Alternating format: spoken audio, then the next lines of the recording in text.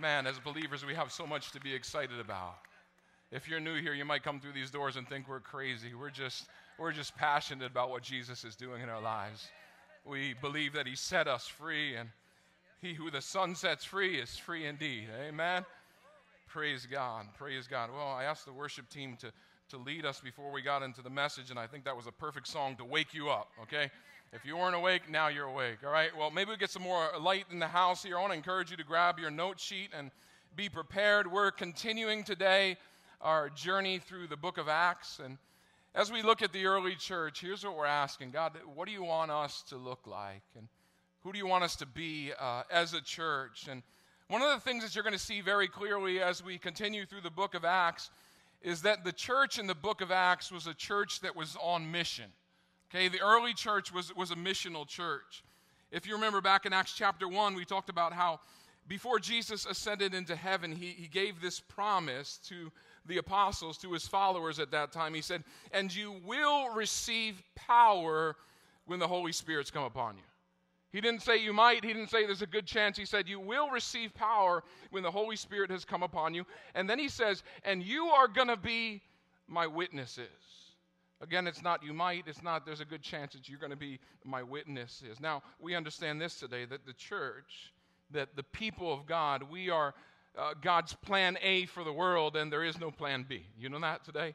We've been called to be his witnesses. And so Jesus says, you're going to be my witnesses in Jerusalem and in all Judea and Samaria and to the ends of the earth. The early church was a missional church. And I just want to say, in the same way, we want to be a missional church. God has called us not just to reach our Jerusalem or Rockland County, right? But to go beyond that, even to the ends of the earth. As a church, we have made commitments to about 31 missionaries, missions organizations who are taking the gospel literally to the ends of the earth. And one of many of these missionaries that we focused on and we partner with are in the 1040 window. Now, if you don't know what that is, it's a rectangular area. If you can think of the map, all right, area of North Africa, a lot of the Middle East and Asia, between 10 degrees and 40 degrees north of the equator, okay? This area is often called the resistance belt because it includes the majority of the world's Muslims and Hindus and Buddhists. Now, most of the people, if you can believe this, in this area are still waiting to hear the gospel message for the very first time. And so we want to partner with missionaries who are saying we'll go there. Last week you heard a report from Jason and Myra who are focused in on this area. And so on the second Sunday of every month we take a missions offering. And as the ushers prepare to receive that today, I got to say I love this offering because none of it stays in the house, okay? None of it goes to pay the bills or any needs here. All of it goes out to our missionaries. All of it goes out to see the kingdom of God go forward. And so if we're going to be a missional church, we need to invest in missions, right? And so before the message, we're going to give you an opportunity to give in just a moment. I know I encouraged many of you at the beginning of the year to think about what you could do regularly towards missions. And whatever the amount is that God would lay on your heart, I want to encourage you, if you can commit to giving every second Sunday on a regular basis, I guarantee you God will give you more of a heart for the world. Amen? We want to be a people that understand God's heart for the world. And so we're going to give you an opportunity to give. You can always give to missions. You can designate a gift through PushPay as well. But I'm going to pray for this offering and then also just pray that God would speak to us through his word today. Heavenly Father, we just thank you. Thank you so much, Lord God, for, Lord, the privilege that you give us, Lord, to link arms with missionaries around the world. I think today of Kevin and Santa, too, that are there in Tanzania amongst what was an unreached people group where now they're seeing lives surrendered to you. Lord, we pray for all of our missionaries. Lord, we pray, Lord, that you would encourage them today, that you would strengthen them today. Lord, may they never lack the resources that they need to carry out the mission that you've called them to. And Lord, we pray that you would continue to stir in each one of our hearts, Lord God, that we would be a church that's on mission, that we would understand, Lord Jesus, what you've called us to take the gospel to the ends of the earth. We thank you, Lord, that we can see that happen in our lifetime, Lord God, that we can see every nation and tongue and tribe reached with the good news of Jesus Christ. Lord, as we pray to you, as we look to your word today, we pray, Lord God, you give us hearts of expectation. Lord, that we would hear you speak. In Jesus' name we pray. Amen. Amen. Well, if you have your Bibles, open to Acts chapter 2. Acts chapter 2. I want to encourage you once again as we spend time as a church in the book of Acts to be reading through this great book. It's known as the Acts of the Apostles. It could just as easily be called the Acts of the Holy Spirit, right? Because we see very clearly how the Holy Spirit moved through the early church. And so if you haven't been reading in the book of Acts, it's going to be really easy to catch up with us because we're still in chapter 2, okay? Remember, I told you, we're going to be here for a while, all right? The longer I spend in ministry, the more I love this idea of systematically going through books of the Bible, okay? Because if I just preach topically, I can tell you there are passages that I would go to again and again that I'd love to go to, but I want us as a church to have an understanding of the whole of Scripture. And so as we journey through books like this, I know there are going to be times when we come to some challenging passages. I also know that there are going to be some times when we come to some very familiar passages that we may just overlook, right, because we've heard them before. And this is one of those passages. And so Acts chapter 2, the very end of this passage, really on Pentecost. And so just a little review for you. Remember, in Acts chapter 1, before Jesus ascends into heaven, he's meeting with his disciples over a period of 40 days, and he's teaching them all about the kingdom of God. He's taking them back to the Old Testament. He's taking them back to the Psalms, and he's saying, look, this is what these prophecies were really talking about. And so in the midst of all that, the disciples ask this question. They say, Lord, will you at this time restore the kingdom to Israel? And Jesus says very clearly, it's not for you to know the times or the authority, right, that the Father has set by his own authority, right?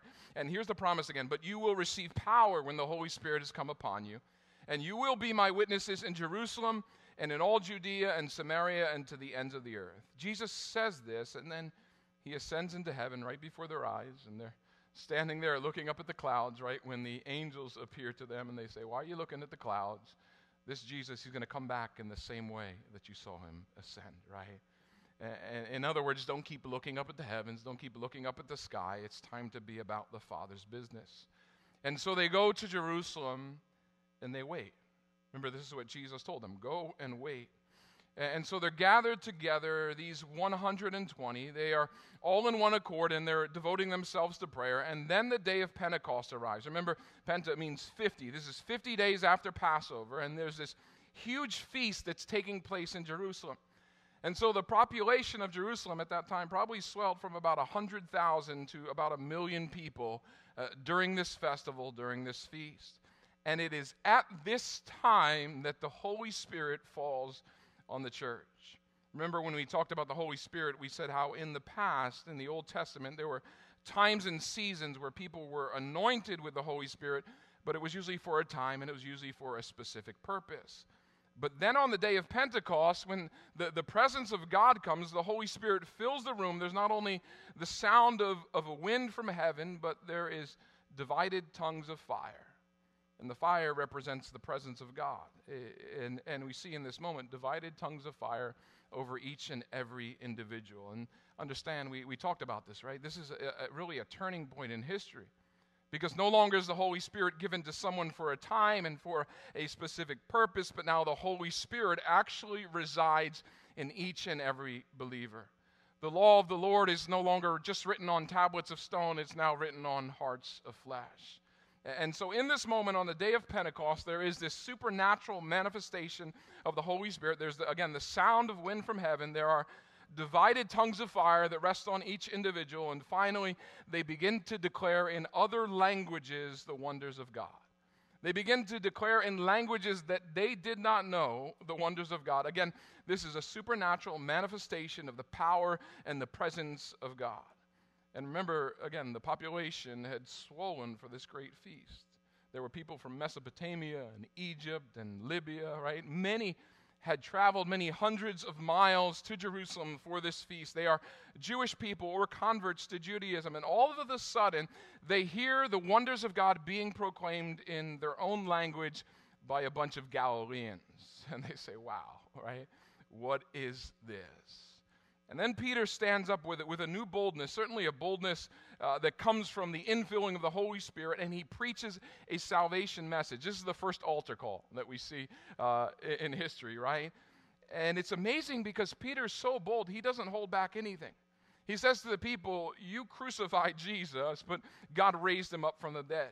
And then he goes back into the Old Testament, he goes back into the Psalms, and he probably begins to declare some of the things that Jesus had taught him and the other disciples during those 40 days. And as he preaches, there is this release of energy. The book of Acts tells us what that release of energy was. Verse 37, now when they heard this, it says they were cut to the heart. They were cut to the heart by the Spirit of God. What does it mean to be cut to the heart, right?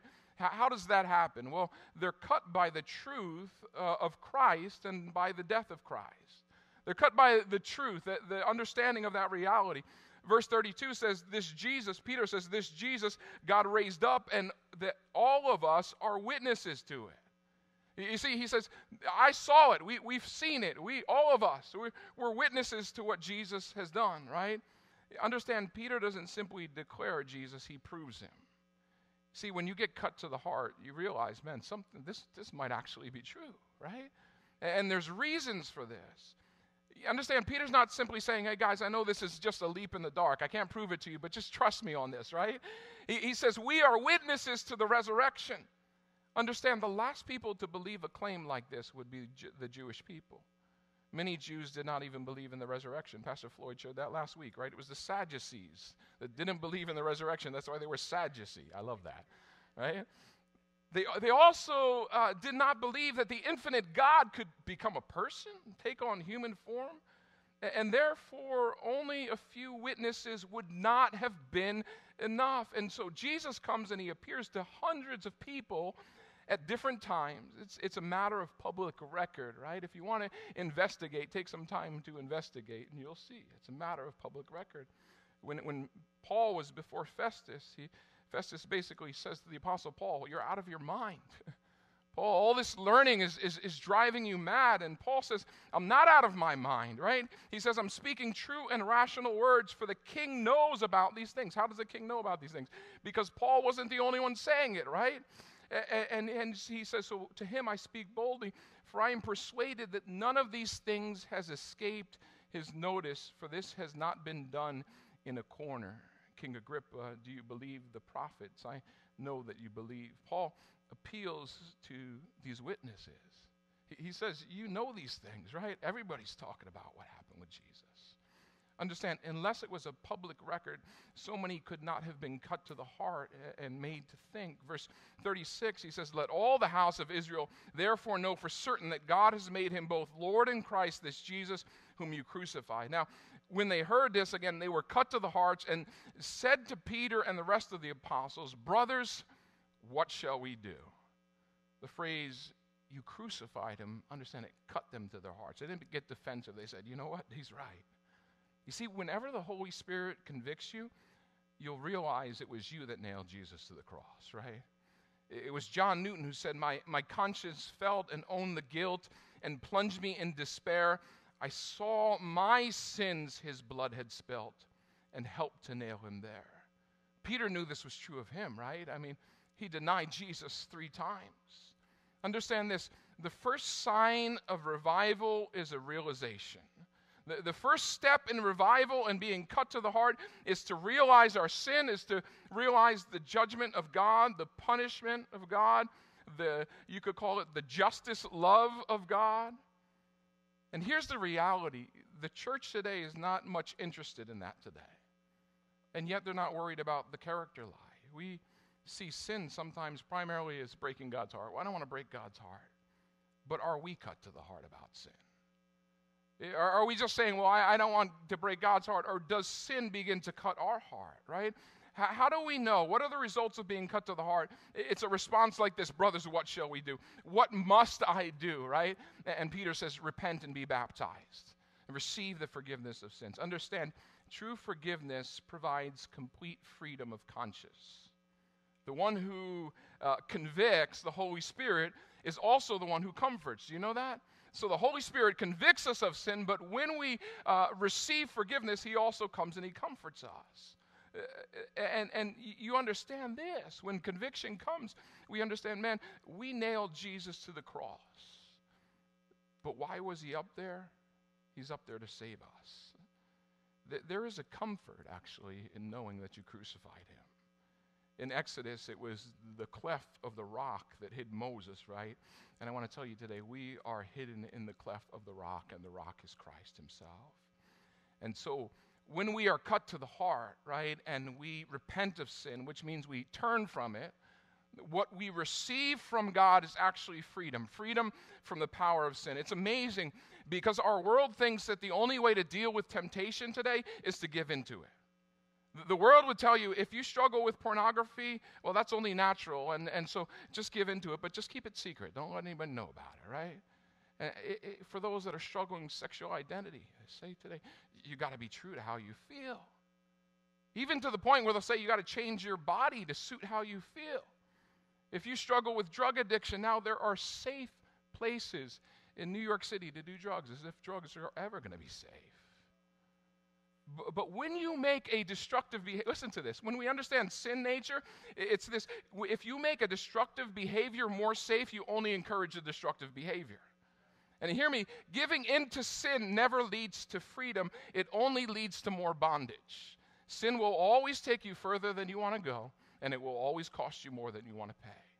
But when you come to Christ, and here's why we were dancing this morning, when you come to Christ, you understand there is true freedom, amen? There is true freedom. You are baptized into new life. Paul says this in Romans 6, verse 3. Do you not know that all of us who have been baptized into Christ Jesus were baptized into his death? We were buried, therefore, with him by baptism into death, in order that, here's why, just as Christ was raised from the dead by the glory of the Father, we too might walk in newness of life. For if we've been united with him in a death like this, we shall certainly be united with him in a resurrection like this. Amen? And he says this, we know that the old self was crucified with him in order that the body of sin might be brought to nothing, so that we would no longer be enslaved to sin. For one who has died has been set free from sin. Amen? We've died to that. That's the old self. And so now we walk differently. We live differently. Pastor Floyd said last week there's this artisan well that's flowing out of our lives. We no longer say, well, I need to obey Jesus so he won't reject me, but we say, I need to obey because I know he won't reject me, right? I know what he's already done for me. And so the Holy Spirit comes and allows us to live for God and not for sin. You see, these people are cut to the heart and they say, what shall we do? In other words, we'll do anything, right? I want to encourage you today. Take all of the conditions off of your obedience to Jesus Christ. Don't say this morning, I'll obey if it goes well. I'll obey if he does this, then I'll begin to walk in obedience. Listen, either he is the master and you are the servant, or you're the master and he's the servant.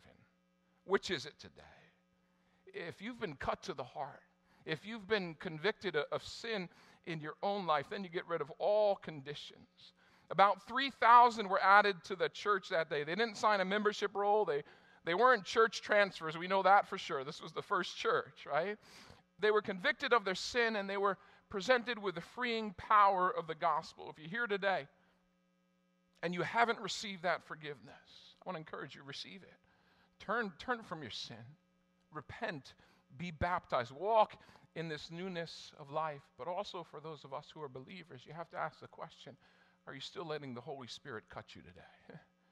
Are you still letting him do surgery on your hearts? Understand, the knife he wields is not the blade of a thief that cuts to hurt. It's the blade of a surgeon, right? That cuts us to heal us. And so on the day of Pentecost, 3,000 are convicted of their sin. They trust Jesus for salvation, and they are baptized. What a glorious beginning for the church. And yet at the same time, I want you to imagine for a moment the tension that must have been there in Jerusalem. After all, it was just 50 days before this that Jesus had been crucified at the insistence of the rulers of the Jewish people, and the crowd was in agreement, right? Crucify him. And now here we are 50 days later, and there's this large group that has accepted Jesus as their Messiah and as their Savior. And a good portion of this group is those who have journeyed from outside of Jerusalem and even Israel, and they've come to the Feast of Pentecost. They've traveled hundreds of miles. They're a long way from home, and now all of a sudden their whole world has been completely turned upside down. These new believers were devoted Jews. How do we know that? Well, you don't travel hundreds of miles into crowded Jerusalem at this time, okay, if you're not a devoted Jew, okay? But here they are. They've accepted the fact that Messiah has come, that he's died for their sins, that he rose from the grave, and that he's ascended into heaven. Now, remember, there are about 1 million people in Jerusalem at this time at the feast, and so you have 3,000 believers, about that, and 997,000 who don't believe. Understand, for the vast majority in Jerusalem, nothing has changed. In their minds, another supposed Messiah has been executed. But what they don't realize is that this tiny fraction of the population, which is now the church, right? It represents the beginning of the end of temple worship. For these 3,000 converts to Christianity, all of a sudden everything changed. They now see the law is being fulfilled in Christ. They're no longer trying to please God by their obedience to the letter of the law, but instead they have the spirit of the law written on their very hearts. It goes back to Jeremiah 31:33, right? Now look at verse 41. Here we are in Acts chapter 2. It says this, so those who received his word were what? Baptized. And there were added that day about 3,000 souls, and they devoted themselves to the apostles' teaching and the fellowship, to the breaking of bread and the prayers. If you remember, before Pentecost, the disciples were gathered together and they devoted themselves to prayer, and they were waiting for the promise of the Holy Spirit. And now these new followers, they're devoted to two things, right? To learning the apostles' teaching and to prayer. And so the apostles are teaching this large group, and it must have been in the temple, because that's the only place you're going to be able to gather a crowd like this, crowd of 3,000. And so picture this, after Pentecost, most of the pilgrims return back home, but there's this huge crowd that continues to meet in the temple every day to hear from the disciples. Because here's the reality, where the Spirit of God is at work, there is a hunger to know more about God. Write that down. There is a hunger to know more about God. And so I kind of just imagine the eagerness of these new believers as they hear all these stories about what Jesus did and what Jesus said, right? They're hearing this for the first time. No way, he did that, really, right? And this is one of those moments where you read it and you say, man, imagine what it would have been like to sit there day after day and hear firsthand accounts of what Jesus did and what Jesus said. And you may say today, oh, Pastor, I wish I could be taught by the disciples. I want to tell you, here's the reality, you can, because their teaching is summed up in the Gospels. It's actually in the whole New Testament, right? Which many of you are holding in your hands right now. The basic teaching of the apostles, or the apostles' doctrine, was this. It was a belief in God, repentance, accepting the lordship of Jesus Christ, being baptized, yielding to the work of the Holy Spirit, and then growing into the likeness of Christ. Again, understand this. Where the Spirit of God is at work, there is a hunger to know God's word. And so we need to ask ourselves, man, am I devoted to the Gospels the way that these believers were devoted to being in the temple and hearing these things firsthand? If you're new to the Lord and you're new in the faith, if I could give you just one place to go, first of all, I'll tell you, go to the Gospel of John. Begin to dig into the Gospel of John, okay? Now, these 3,000, they had a knowledge of the Old Testament, but now they needed to see, again, how the Old Testament was fulfilled in the life of Jesus. And so the apostles are teaching them what Jesus had taught them after the resurrection, right? How the Scripture is fulfilled in Jesus' life. They were teaching the parables, I'm sure. They were teaching the sayings of Jesus, but more than anything, I'm sure they shared how Jesus' death atoned for their sins so that they could be vessels of the Holy Spirit, and that their lives could be lived for the glory of God. And this is what we need to learn as well, right? That Jesus' death has atoned for our sins so that we can now be vessels of the Holy Spirit, and that our lives, yes, our lives can be lived for the glory of God. And so we need to come to this place where I think as we read Scripture, we need to interpret our life in terms of what God says about us, because we are now united with Him. You see, many of us interpret the gospel in terms of where we are in our struggles, right? And so we're struggling with sin, we're struggling with this thing, and we open up the gospels and we interpret the gospels that way, rather than where we are because we're actually united with Christ. And can I just say, those are two very different perspectives and two very different places. The Apostle Paul, becomes so absorbed with this reality of who he is that he says in Galatians 2:20, he says, it's no longer I that live even, right? He says it's Christ that lives in me. And so here are the apostles, and I'm certain that they're teaching about the second coming, right? I'm certain that they taught that Jesus was coming again, and that we as believers ought to live with an expectation of his return. I'm sure they taught the great commandment, right? To love the Lord your God with all your heart and your soul and your mind and your strength, and love your neighbor as yourself. I'm certain they taught them the Great Commission, right? To go and make disciples of all nations, teaching them to obey all that Jesus had commanded. And so these 3,000, they're devoted to the apostles' teaching. But it tells us that they were also devoted to fellowship. They're devoted to the breaking of bread and prayer. Listen, if you want to go forward in your spiritual life and you want to persevere through the difficulties of life, you need to be in the Word, but you also need to be in fellowship with other believers. And you need to be in prayer. And if you neglect any one of those, spiritual growth is going to suffer, okay? Like, these are the basics, okay? And if you neglect the basics, it will cause you to be ineffective. Now, the word fellowship is a very Christian word, right? If you grew up in the church, you heard that word fellowship, and you think potluck, right? You think we're going to have juice and cookies afterwards, and we're going to gather. We used to have a place downstairs called Fellowship Hall, right? Like, that's where you do fellowship, right? But can I tell you, the word's much deeper than that. In the Greek, it's actually the word koinonia. It's sometimes translated this way, if you want to write it down, giving or offering. Translated as giving or offering. Understand this, it means more than just small talk, okay? It means more than just kind of shooting the breeze after church, if you will. And hear me, there's nothing wrong with small talk. It's meaningful to you. However, the Word of God calls us as the people of God to something deeper.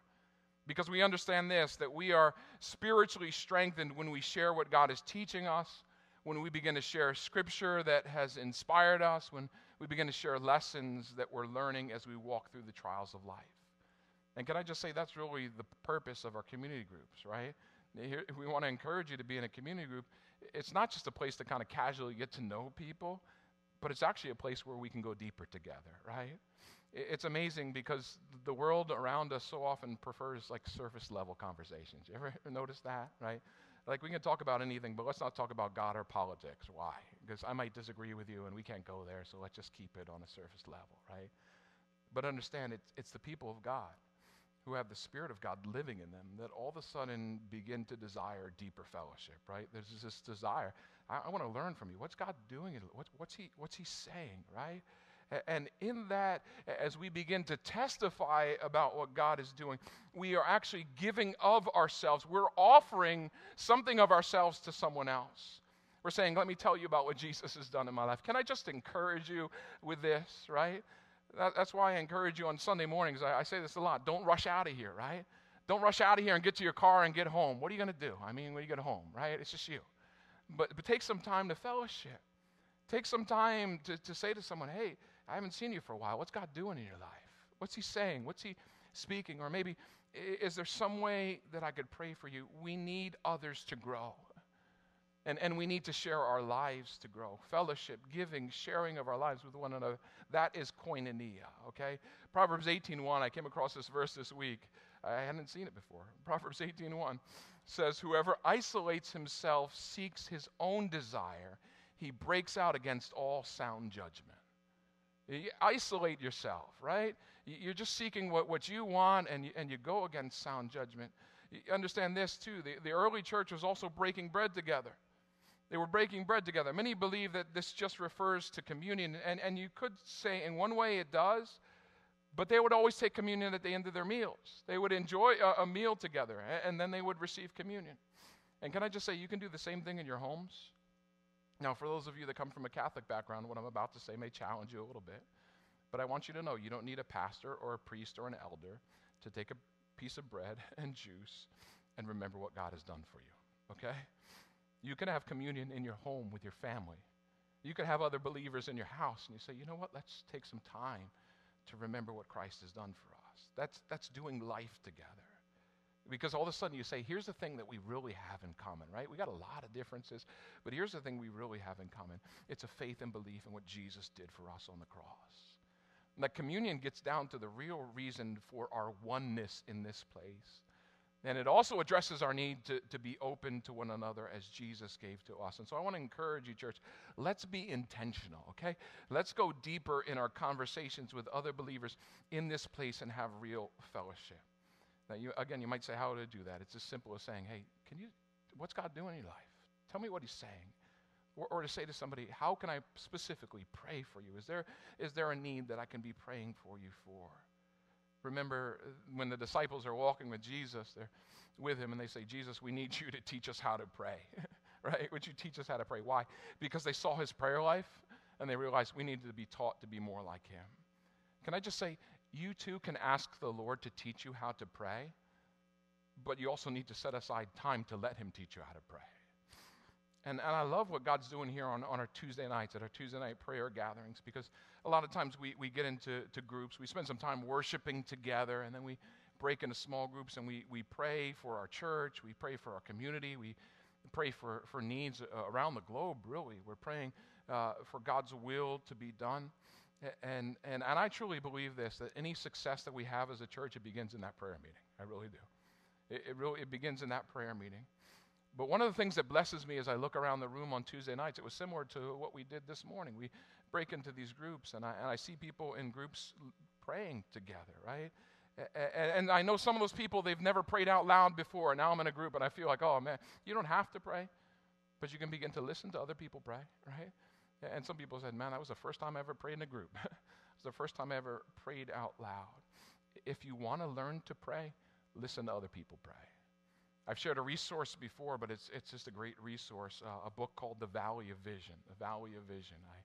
I know you can find it on Amazon. I'm not pushing Amazon, but I know you can find it there, The Valley of Vision. It's a book of Puritan prayers, and some in Old English, but man, I can't tell you how many times I've read those prayers of other believers, and it brought me to tears, and it's increased my own prayer life. You see, as the early church is devoted to these essentials of Christian living, here they are. It's the teaching of the apostles, fellowship, the breaking of bread, and prayer. And here's what they experienced. Look at verse 43. And awe came upon every soul, and many signs and wonders were being done through the apostles. The Greek word for awe can also be translated as fear or reverence. It's the word phobos. It's where we get the word phobia from, right? How do you describe awe? Well, I fully believe that we should not be led by our feelings, okay? God's given us our feelings, but we should be led by the Word of God, right? The Word of God should take priority over our feelings. But I also understand this, that God does give us feelings. The Word of God even describes God himself as having feelings of anger and love and disappointment and compassion. I am incredibly grateful that God has compassion on us. And really that word compassion, it means to feel with us. And so awe is just this sense of wonder and reverence, right? Those are two words I would use to describe awe. It's wonder of God, but it's also a reverence for God. And it ought to inspire us, it ought to encourage us, but understand this today, church, there is a responsibility that comes with awe. Like when you see God at work, when you see him doing the supernatural, right? There's signs and wonders that God's doing through the apostles, and awe comes upon them. When we have a sense of awe, right? We know that there is supernatural power working behind the scenes. I want to encourage you, when you are in awe, don't hesitate to give God glory. Let me say that again. When you are in awe, don't hesitate to give God glory. Because these signs and wonders are done through the apostle for the same reason that they were done through Jesus. The signs spoke to the truth of the message. These signs and wonders caught the attention of some people, right? They made them aware, man, God is at work through these people. And I believe that God still uses signs and wonders. We see examples of it, especially in cultures that are tied to another religion, right? We hear of miraculous stories in the Muslim world, and so often they attest to the truth that the missionaries are sharing in that context. At the same time, we should not overemphasize just the miraculous. Because if we focus on the miracle itself, it can be a distraction because we'll focus on the miraculous and we'll neglect the Word of God.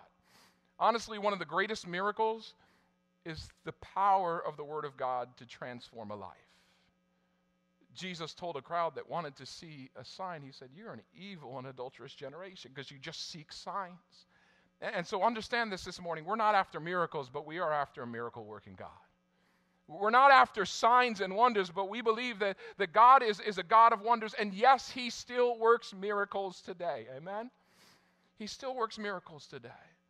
Verse 44 says, and all who believed were together and had all things in common, and they were selling their possessions and belongings and distributing the proceeds to all as they had need. Now, remember this group of 3,000 believers, most of them are from other nations. They've made a journey to Jerusalem for the Pentecost feast, and now they're a long way from home. But they only booked the hotel for the weekend, right? And now we're here. I only packed for a few days, and now we're here. And they say it's necessary that we would stay in Jerusalem because we need to learn from the apostles, but we're not financially prepared to do that. And so what was the solution? It was this. It was sacrificial giving. Those who had means in the church gave so that others could be able to stay and learn, to sit under the apostles' teaching. And can I just say, when you give to the ministry of Grace Point, you're giving so others can sit and learn, right? You're giving so people can sit and learn the apostles' teaching. Some who were from the surrounding areas even sold their property. Others had possessions. They said, you know what, I could sell that. I don't need 2 cars. I'll sell one, right? There was such a unity in the Holy Spirit that no one considered their possessions to be their own. They accepted the truth. Man, it is certainly more blessed to give than to receive. Now, you need to understand, this was not the rule throughout the first century, but just with this initial group in Jerusalem. We don't know how long this continued, but it probably didn't go much beyond the murder of James, which takes place in Acts chapter 12, because it's at that point that persecution scatters most of the church in Jerusalem. Now, there are some that will wrongly try to use these verses to support the idea of socialism or even communism, okay? But can I tell you, this was not communism as some claim it to be, okay? The Bible's not telling us here that we need to sell everything we have and we're to come live on a commune on the church property. That might be fun for a little while, right? But we know this, that people still owned homes. Why? Because they met together, and people still had homes to meet in, right? This was simply the meeting of needs at the direction of the Holy Spirit to these initial disciples so they could return eventually to their homelands and they could take the teaching of the apostles with them. But here's what we still see today. There are times when the Holy Spirit will move in our lives and cause us to act in an unselfish way and provide for others in the family of God. We understand this place, man. We've been blessed to be a blessing. Amen?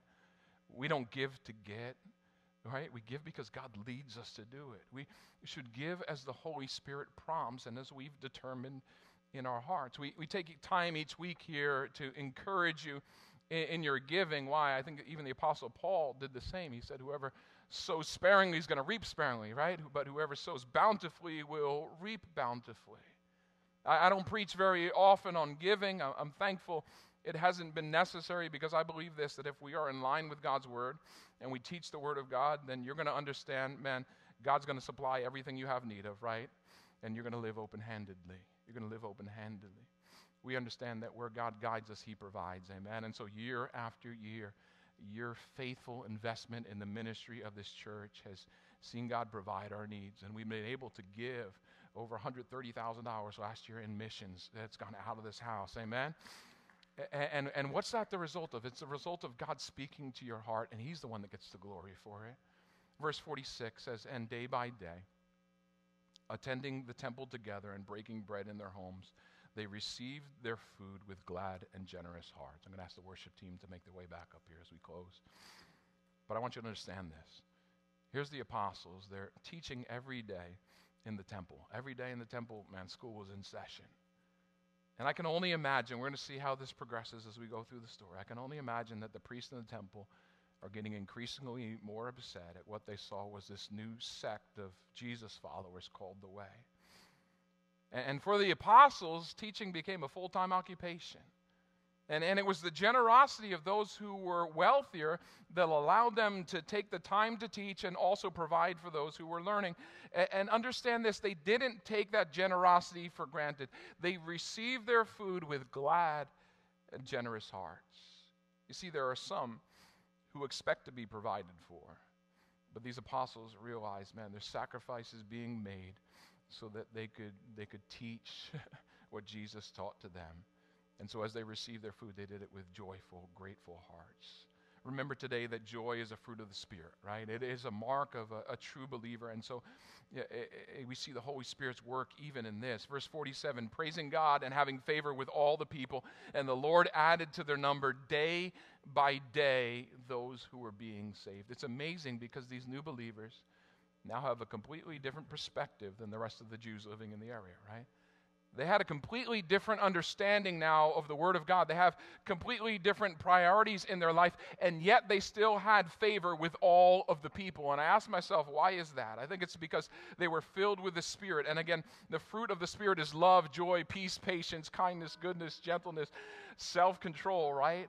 And we know that faith in Jesus Christ, we know this, that at times it's going to cause division because we're going to live differently than the world around us at times.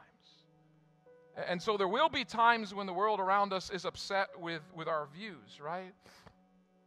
At the same time, I would say this, who doesn't love joy and peace and patience and kindness and goodness and self-control? I've heard it said that we as Christians need to be winsome to win some, right? We need to be winsome to win some. I want to tell you today, if you are overflowing with the fruit of the Spirit, you're going to win more people to Christ.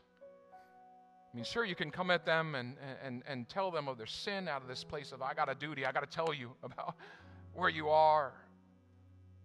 But if you share what Jesus has done for you with his love in your heart, then you're going to be much more likely to draw them to Jesus. In those times when we don't have favor with those around us, we need to ask, is it because of the message that I'm preaching? Or is it the way that I'm preaching it, right? Is it the manner in which I'm presenting it? Listen, there are those who are going to reject the message of the gospel because they simply want to live their own way. They want to be the Lord of their own lives. And we cannot be worried about offending with the truth. It was Thomas Paine who said, he who dares not offend cannot be honest, right?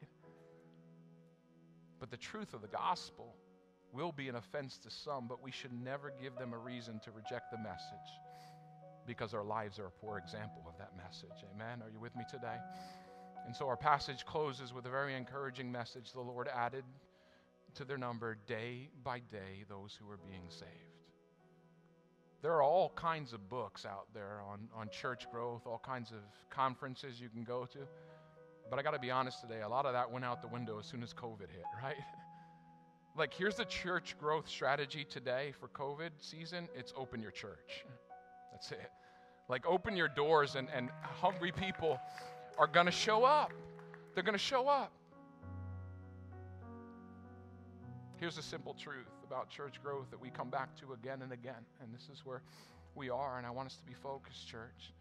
That if we devote ourselves to the apostles' teaching, if we devote ourselves to the Word of God, to fellowship, to the breaking of bread and to prayer, if we as a church are filled with the Spirit of God so that the fruit of the Spirit is evident in our lives, we will have favor with others, and the Lord will add to his church, God's church growth program, as he will bring in the lost. He will even bring in new believers from unbiblical churches because they'll say, this is a place I can grow in Christ. But the question for us today is, will we be like those early believers? Would you stand with me? I want you to think about this for a moment. Will we be like those early believers? Will we devote ourselves to the gospel of Jesus Christ? Will we devote ourselves to fellowship with others and make sure that's a priority in our lives, to getting to know each other? Maybe today over a meal at Chili's, just say, come on, let's go break some bread together. Will we devote ourselves to prayer, to seeking the face of God, to seeking his move in our church? And for each of us individually, the question is, will we develop an intimacy with God so that the fruit of the Spirit flows from our lives? Will you let the Holy Spirit lead you this week? Because I want to tell you, when we do that, our reach as a church, our reach as individuals will not only grow, but you will be blessed to be a vessel of the Holy Spirit. As we close today, let that be your prayer. Let that be your prayer. God, would you make me a person who's devoted to these things? Not just when it's easy, but that I would be devoted to your word. I'd be devoted to fellowship. I would be devoted to